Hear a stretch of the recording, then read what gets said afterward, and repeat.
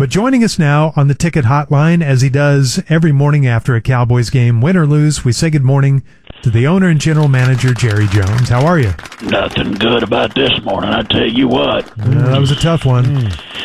Well, I told our team chaplain to stop praying for our team. Why? I just don't think there's any point in it. Well, you can't say that to a man of God. There is no God. Oh, my gosh, Jerry. There is only the devil, and I never should have handed my soul in a mason jar over to him at the crossroads in 93. Oh, no. Come on, it's not that bad. How the hell could we lose to a team that had lost 5 straight? Yeah. 5 straight. They've been bad. I got to give Mike McCarthy credit, though. He found a way to do it. Well, you can't just put it all on your head coach, can you? Well, yes, I can, because I should have known that Mike McCartney would throw that game, and I think he did throw that game. Oh, wow, that's quite an accusation. I knew the moment I heard that he had spent the night in the tool shed of his old house in Green Bay. I knew it when I heard that he was at that stadium at 9 a.m. to collect soil samples of Lambeau turf to take back and place under the birth gurney of Colt McCoy. What? Doesn't make any sense. I sure wish Mike McCardo would have the same warm feelings for our team and our community that he has for up there. Well, I think he does. He was just there for a long time. He was there for like... You've never seen him happier, Jub, than he was when he was walking into that stadium. He's kind of right about that. I mean, he looked so happy. He was just eating it up. Just eating it up. Yeah. And I've done everything for that man. I've paid him handsomely. I've introduced him to the finest gate agents from DFW to Arkansas. Okay. I put up with him massacring the English language when he talks. Well, I want to send his ass back to Pittsburgh so that his daddy can make him tough by slamming a fence across his face. Oh my gosh, Jerry. I mean, and you know what? I should calm down because you are right. There were some other players on our team that deserve some credit for the Green Bay win. I mean, somehow our defense made that offense of that Green Bay that's been so ineffective. They've only scored, like 17 points a game? Something like that, yeah. And our defense made Aaron Rodgers look like the old original pre-ayahuasca Aaron Rodgers. I mean, somehow they rolled back the Enlightenment to MVP playing levels.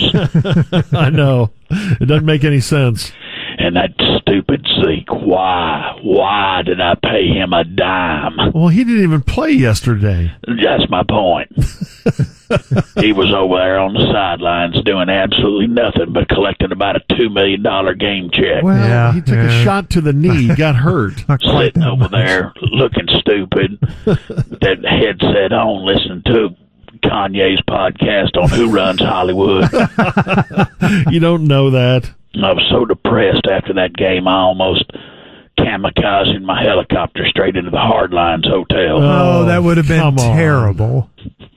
Take them out with me.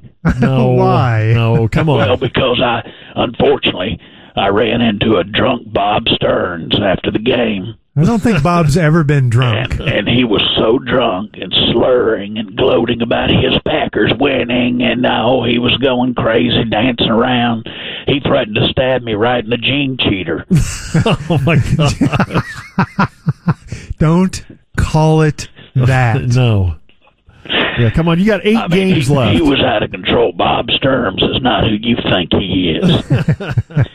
Matter of fact, he said that he personally has doubled the number on Herschel Walker's abortion tote board. Okay, all right.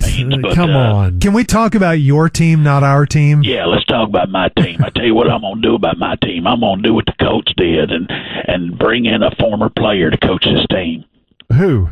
Someone like the playmaker. Doesn't that sound good? Well, it would be entertaining. Our glory days. Yeah. At least Michael has passion for the Cowboys, unlike frickin' Mike McCartney, who was basically wearing a Green Bay cheerleader's uniform during the game. He does have passion for the Cowboys, the playmaker. That's right, the playmaker. Now, he would at least be on our side, which is more I can say for our head coach. Oh, come on.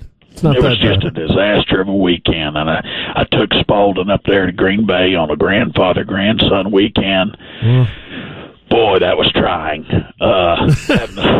Having to listen to Spalding tell me irrelevant stories, and always having to run and get him ice creams, and then having to deal with him getting the runs after the ice cream. No, it was just a no. mess. Yeah. Just a mess. I hate my team. I hate my job. I hate my family. I hate my life.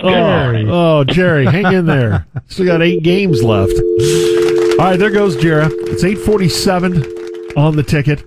What has happened to this Cowboys defense?